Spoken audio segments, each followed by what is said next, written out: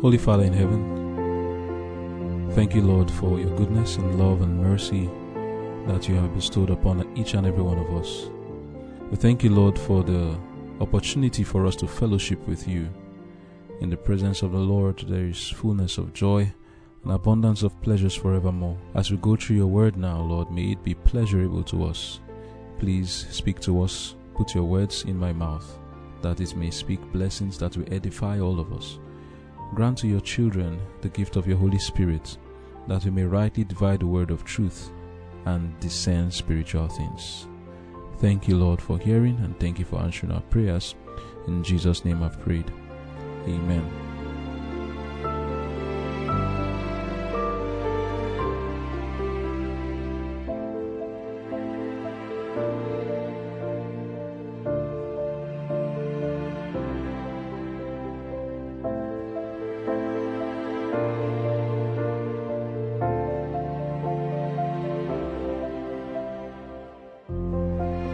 Conflict and Courage, May 31. I hear the sheep. It repenteth me that I have set up Saul to be king, for he is turned back from following me, and had not performed my commandments. 1 Samuel chapter 15, verse 11. While Saul and his army were marching in the flush of victory, there was deep anguish in the home of Samuel the prophet. He had received a message from the Lord denouncing the course of the king. The prophet was deeply grieved over the course of the rebellious king, and he wept and prayed all night for a reversing of the terrible sentence. God's repentance is not like man's repentance. The strength of Israel will not lie nor repent, for he is not a man that he should repent. Man's repentance implies a change of mind. God's repentance implies a change of circumstances and relations. Man may change his relation to God by complying with the conditions upon which he may be brought into the divine favor, or he may, by his own action, place himself outside the favoring condition. But the Lord is the same yesterday and today and forever. Hebrews chapter 13, verse 8. Saul's disobedience changed his relation to God, but the conditions of acceptance with God were unaltered. God's requirements were still the same, for with him there is no variableness, neither shadow of turning. James chapter 1, verse 17. With an aching heart, the prophet set forth the next morning to meet the erring king. Samuel cherished a hope that, upon reflection, Saul might become conscious of his sin, and by repentance and humiliation be again restored to the divine favor. But when the first step is taken in the path of transgression, the way becomes easy. Saul, debased by his disobedience, came to meet Saul with a lie upon his lips. He exclaimed, "Blessed be thou of the Lord. I have performed the commandment of the Lord." The sounds that fell on the prophet's ears disproved the statement of the disobedient king. Saul denied his sin, even while the lowing of the oxen and the bleating of the sheep were publishing his guilt. Amen.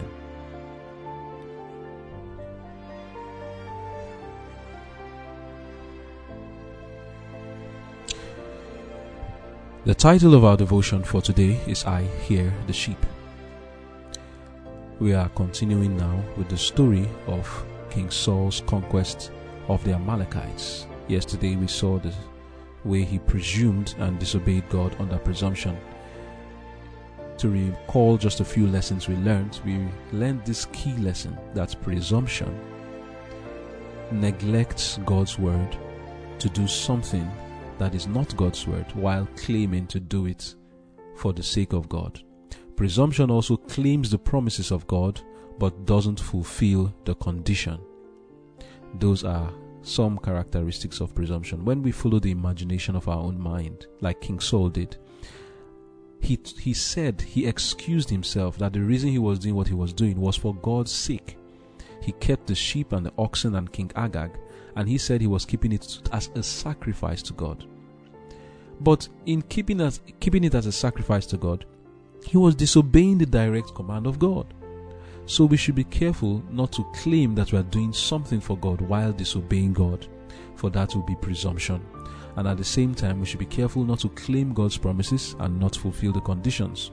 That also will be presumption. We saw in the life of Jesus when the devil tempted him to jump from a high cliff from a pinnacle and claiming a promise. That promise was not rightly claimed, because if Jesus had jumped, he would have been tempting God.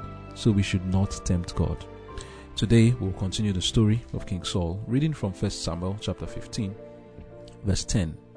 It says, "Then came the word of the Lord unto Samuel, saying, It repented me that I have set up Saul to be king, for he is turned back from following me, and hath not performed my commandments.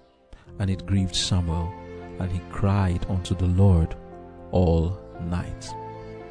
Before I continue, let us talk about what it means here when it says God repented, where it says, "It repented me that I have set up Saul to be king."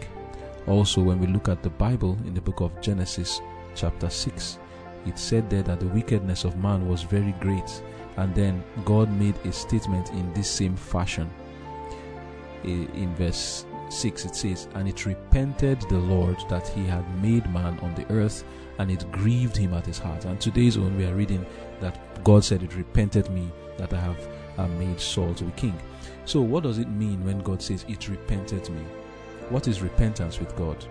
Like we read in our devotion, for us as humans, when we say we repent, we actually mean that we are changing our ways, our principles, our character. But for God, he remains the same in character forever and ever.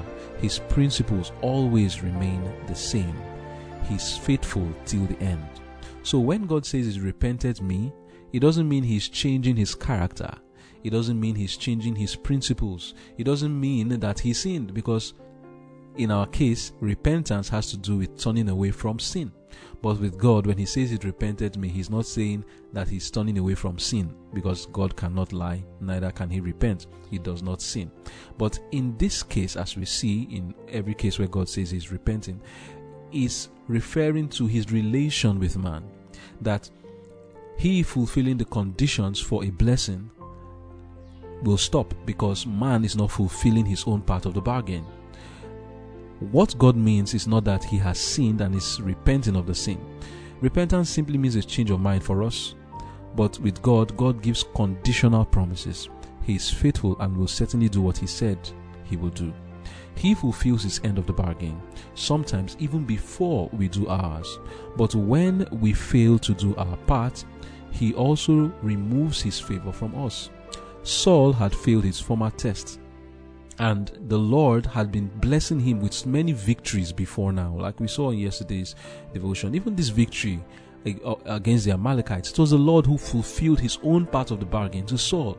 But Saul did not fulfill his own end when God told him, slay everything. The Lord gave him the victory, but he didn't do what the Lord asked him to do in slaying everything. And that's why God said, "It repented me that I have made Saul king." That is, his relation with Saul is going to change. Conflict and Courage, page 157, paragraph 3 says, "Man's repentance implies a change of mind. God's repentance implies a change of circumstances and relations. Man may change his relation to God by complying with the conditions upon which he may be brought into the divine favor, or he may, by his own action, place himself outside the favoring conditions. But the Lord is the same yesterday and today and forever." So, going on in the reading in 1 Samuel 15, after the Lord said it repented him, Samuel prayed all night for Saul. Verse 12 now says, "And when Samuel rose early to meet Saul in the morning, it was told Samuel, saying, Saul came to Carmel, and behold, he set him up a place, and is gone about, and passed on, and gone down to Gilgal. And Samuel came to Saul." Before I go on, what was Saul doing here? Saul was parading Agag and everything he got from Amalek to show his victory, and even going as far as somehow erecting a monument for himself, showing on the day Saul conquered the Amalekites and avenged himself of his enemies. You know how people do, where they make monuments for themselves to commemorate a wonderful event that they think is very big in their eyes. That was how Saul was doing here. He was commemorating the event of destroying the Amalekites and taking glory to himself. And in verse 13 now, he says, "And Samuel came to Saul, and Saul said unto him, Blessed be thou of the Lord, I have performed the commandment of the Lord. And Samuel said, What meaneth then this bleating of the sheep in mine ears, and the lowing of the oxen which I hear? And Saul said, They have brought them from the Amalekites." Not he now, they have brought them from the Amalekites. "For the people spared the best of the sheep and of the oxen to sacrifice unto the Lord thy God, and the rest we have utterly destroyed." So what does Saul do here? Like we read in the Bible, those ones that were not good, he destroyed them, and the ones that were good, he left them. Like we saw in yesterday's devotion, the reason Saul did this was because they didn't want to make a sacrifice. Actually, he said they did it for making sacrifices. What is a sacrifice? Sacrifice means to do something taken from your own property and given to the Lord. But instead of using his own properties, he now saw an opportunity to avoid making sacrifice while claiming that he was making sacrifice. Reading from Conflict and Courage, page 156, paragraph 3. It says, "The people reserve for themselves the finest of the flocks, herds, and beasts of burden, excusing their sin on the ground that the cattle were reserved to be offered as sacrifices to the Lord. It was their purpose, however, to use this merely as a substitute to save their own cattle." End of quote. What a brilliant way to be greedy and yet appear religious and appear righteous and holy. Very greedy stuff here. And how many of us would have even known that this was what was going on? Look at how they feigned and covered their sin. When they didn't want to make sacrifices with their own cattle, they saw an opportunity to use another person's cattle and another person's sheep as sacrifice. Imagine someone saying they want to return their tithe, and then they see another person's money lying on the street and then go and take it and use it for tithe. That's exactly what Saul and these men were doing. But it was Saul who was the one who was actually behind it. And you can see here the character of Saul. It's not a nice one. It's not one that we want to imitate. So you can see the evil here. And even when he was pointed to his sin by Samuel, Samuel was telling him, "What is it that I hear?" Because he said, "I perform the commandment of the Lord." And the commandment of the Lord was, destroy everything. Even when he was not asked, he knew that Samuel was going to ask him. So what did he do? Before Samuel asked him, he already told Samuel, "I have performed the commandment of the Lord." But Samuel asked him, "But the evidence is telling me that you have not performed the commandment. The bleating that I'm hearing is telling me that." Saul had failed his former test based on presumption. Yet, this did not bring him to his doom. The Lord is merciful and gracious. God does not reject us when we commit the sin of presumption. Yet there is something even worse than presumption, which is what Jesus calls the unpardonable sin, or the sin against the Holy Spirit. Before now, Saul was gradually coming to this point of committing the unpardonable sin. Proverbs 15 verse 5 tells us, "A fool despiseth his father's instruction, but he that regardeth reproof is prudent." And verse 10 says, "Correction is grievous unto him that forsaketh the way, and he that hateth reproof shall die." Verse 12 tells us, "A scorner loveth not one that reproveth him, neither will he go unto the wise." How does this apply to King Saul?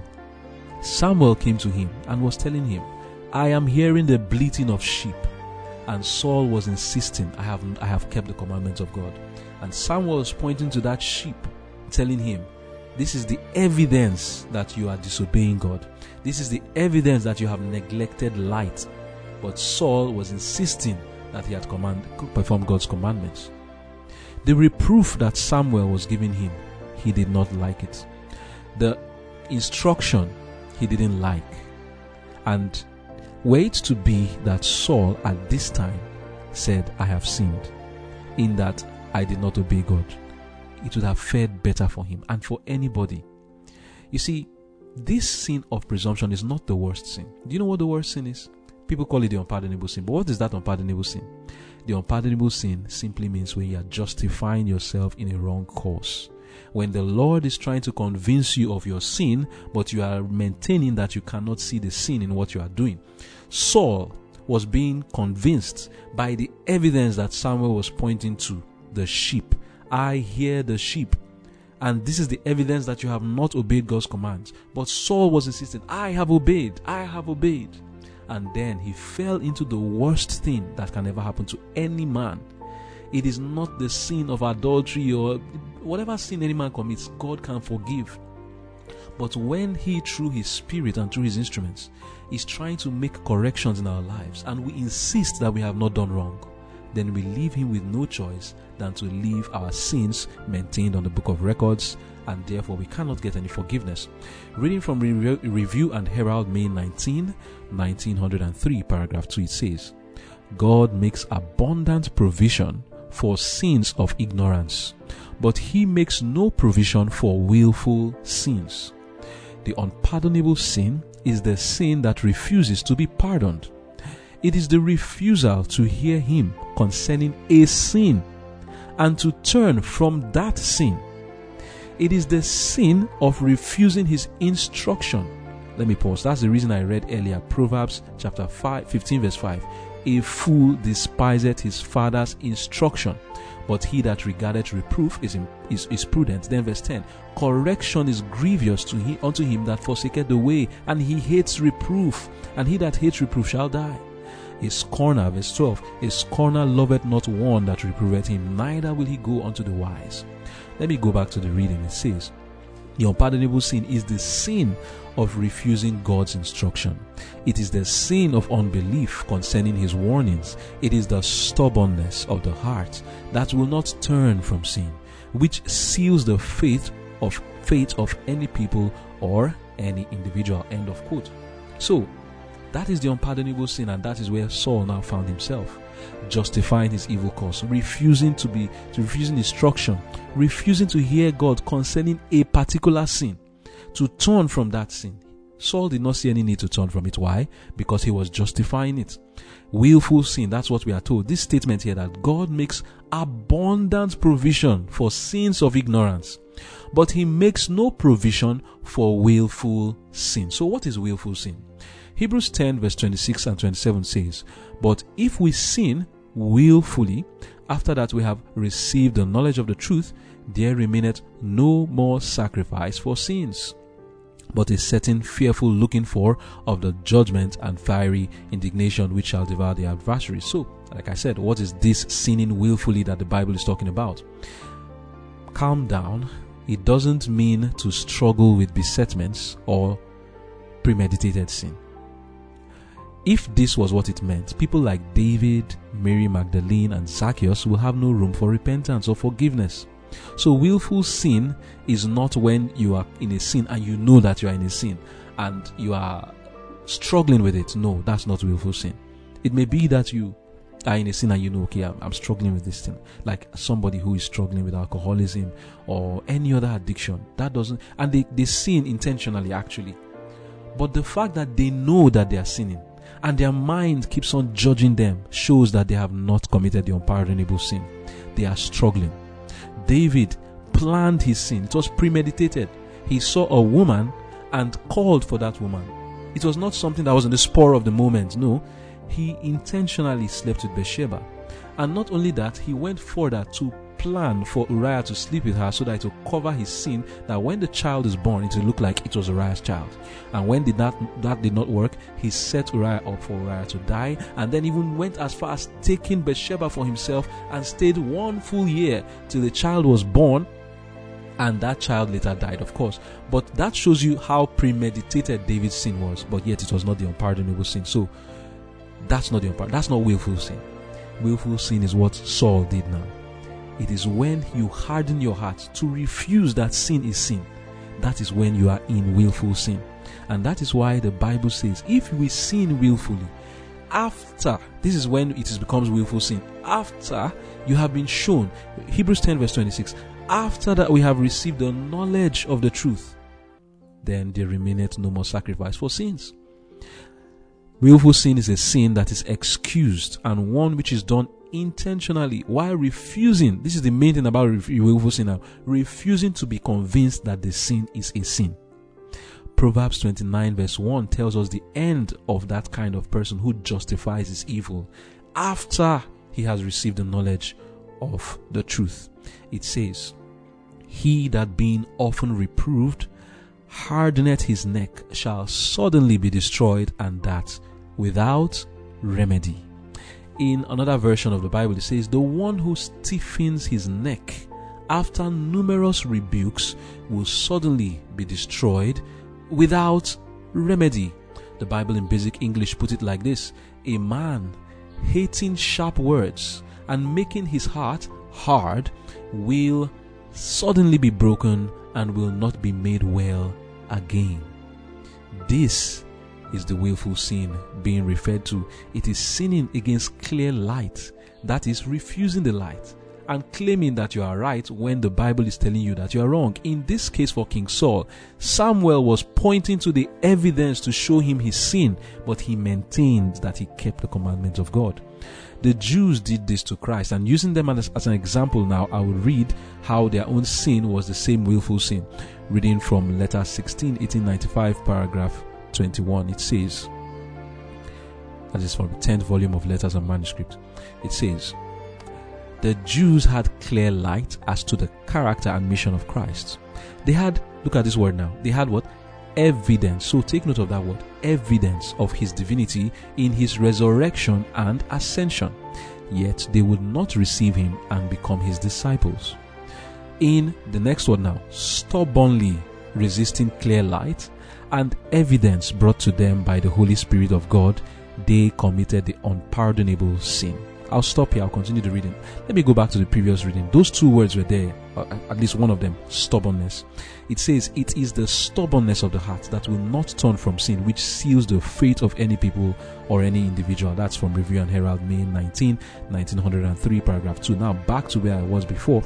That word there comes up. "In stubbornly resisting clear light and evidence brought to them by the Holy Spirit of God, they committed the unpardonable sin." As in the case of Judas, so it was with the Jews. God gave him sufficient evidence concerning the course he was taking.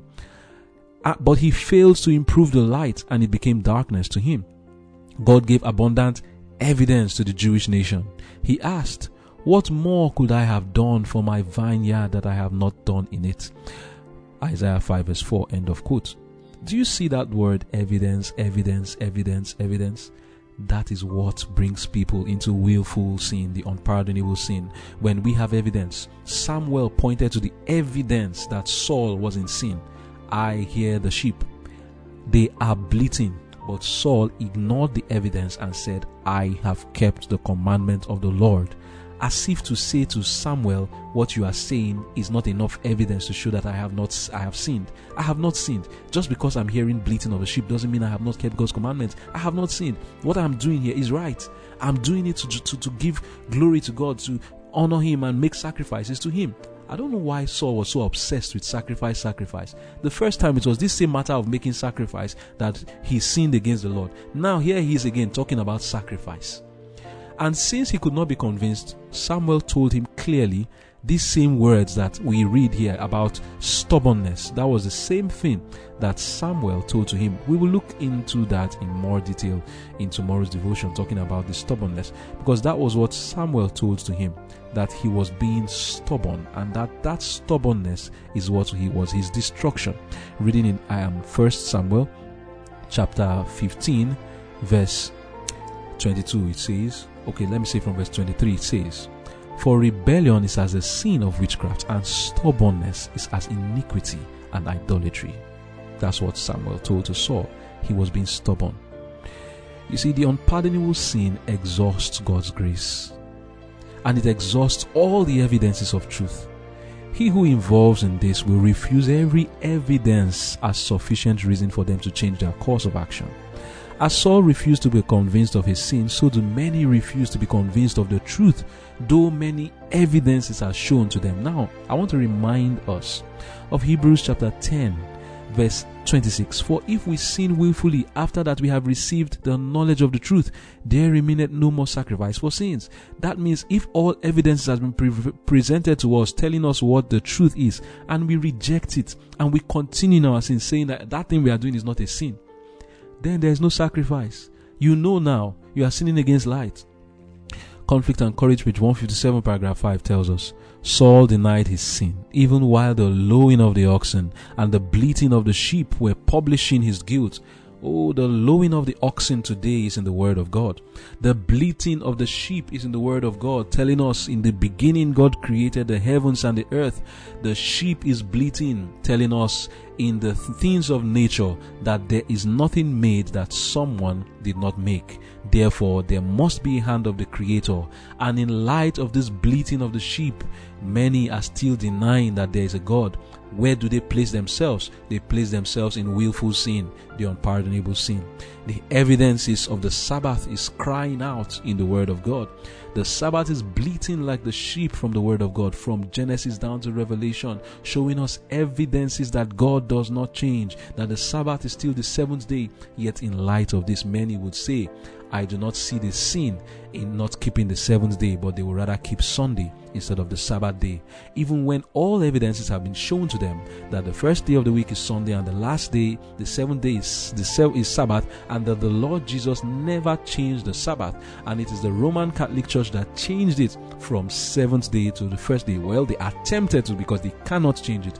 In light of this evidence, the bleating of the sheep from the Word of God, the bleating of the sheep from history, telling people this is the Sabbath, yet they would say, I am not convinced, and they continue in their course of action. What do you think you are doing when you are doing that, brothers and sisters? In sympathy, in mercy, and pleading with you, do not follow that course. Many have done it, and now, where do you think their end will be? Will it be any different from what happened to King Saul? And there are others who claim that they are keeping the Sabbath day, yet the evidence is telling them you are not keeping it. You are writing exams on Sabbath. You are breaking it. You are working on Sabbath. You are defiling it with your words that are not in harmony with the keeping of the Sabbath.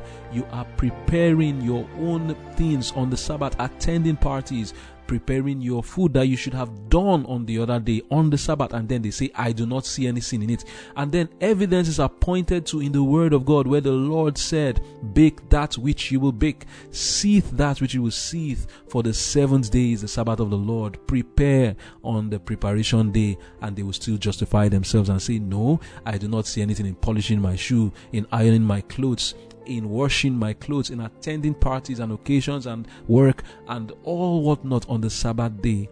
When in light of all these evidences, they deny it and say, I am still keeping God's commandments. I have not sinned. I have kept the commandment of the Lord, just like King Saul. I have kept it.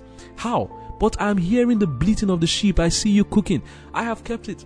I'm hearing the bleating of the sheep. I see you writing the exams. And they say, no, I have kept it. I'm hearing the bleating of the sheep as you iron your clothes and you do the things you should not do on the Sabbath, and yet you justify yourself. Where do you think you are placing yourself in the light of all this truth? Hebrews 10 verse 26 says that if after the Lord has done his best to show you your sin, and you continue to justify yourself, there is no sacrifice for your sin anymore.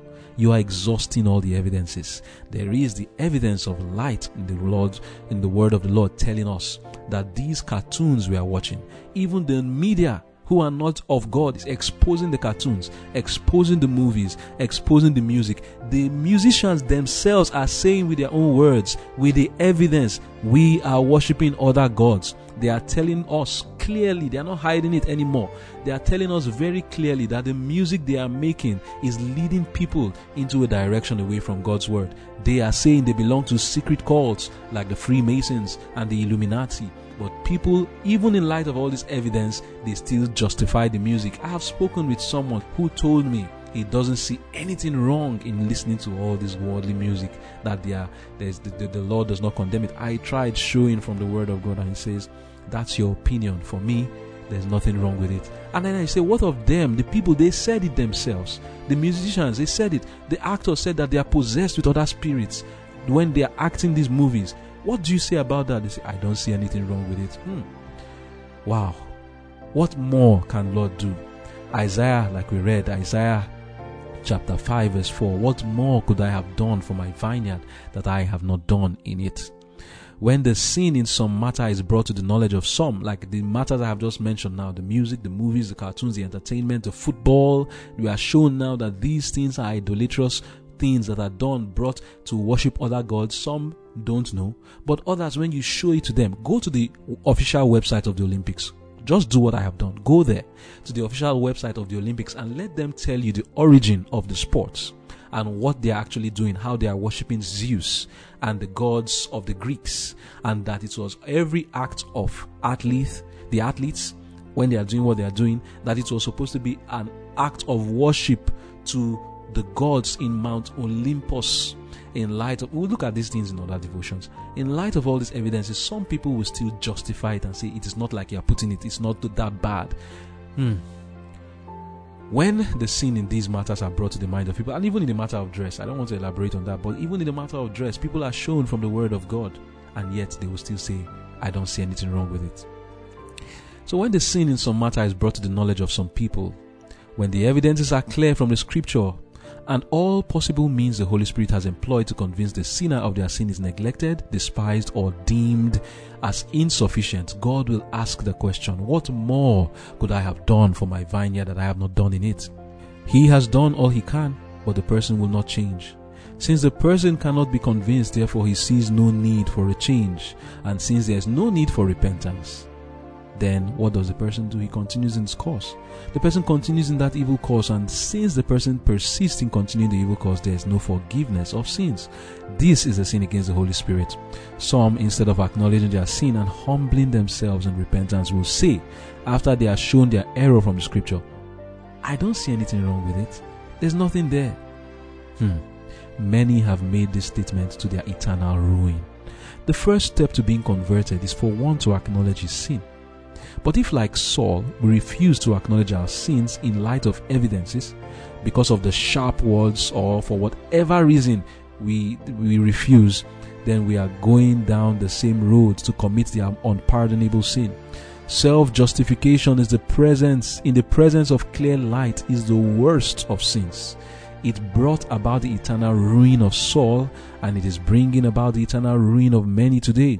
Hebrews 6, reading from verse 4 to 6 says, for it is impossible for those who were once enlightened and have tasted of the heavenly gift and were made partakers of the Holy Ghost and have tasted the good word of God and the powers of the world to come, if they shall fall away, to renew them again unto repentance, seeing they crucify to themselves the Son of God afresh and put him to an open shame. When God has done all that can be done and has shown all the light he can show, and we harden our necks, refusing to see the sin in our course of action, eventually our necks will break and we will be destroyed. So let us receive warning. The book of 1 Corinthians 10 tells us why we are going through these stories, reading from verse 6 to 11.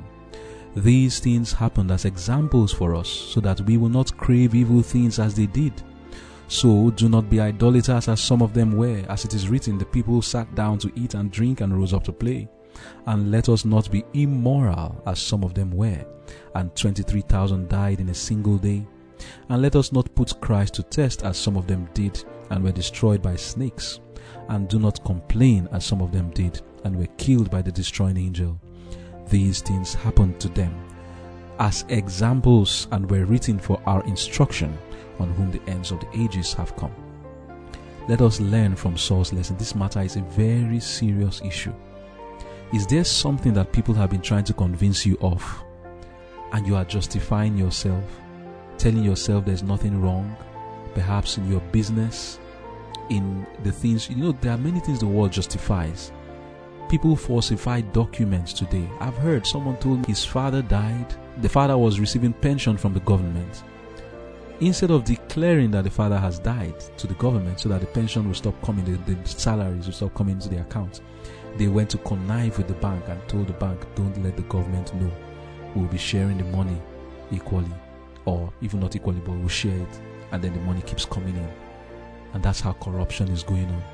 And try to convince them of their wrong. They'll say, no, there's nothing wrong with it. And there are those who justify the action of doing internet fraud and they say, didn't they steal from us first? And others who justify themselves in many other ways. For example, like I mentioned earlier, the Sabbath. Evidences are shown clearly. God is giving us an opportunity to rethink today. I don't know how this devotion applies to you. Perhaps you have heard the message sometime before where you were shown clear evidences from the Word of God telling you your wrong course of action, and you justified yourself and refused to listen and hardened your neck.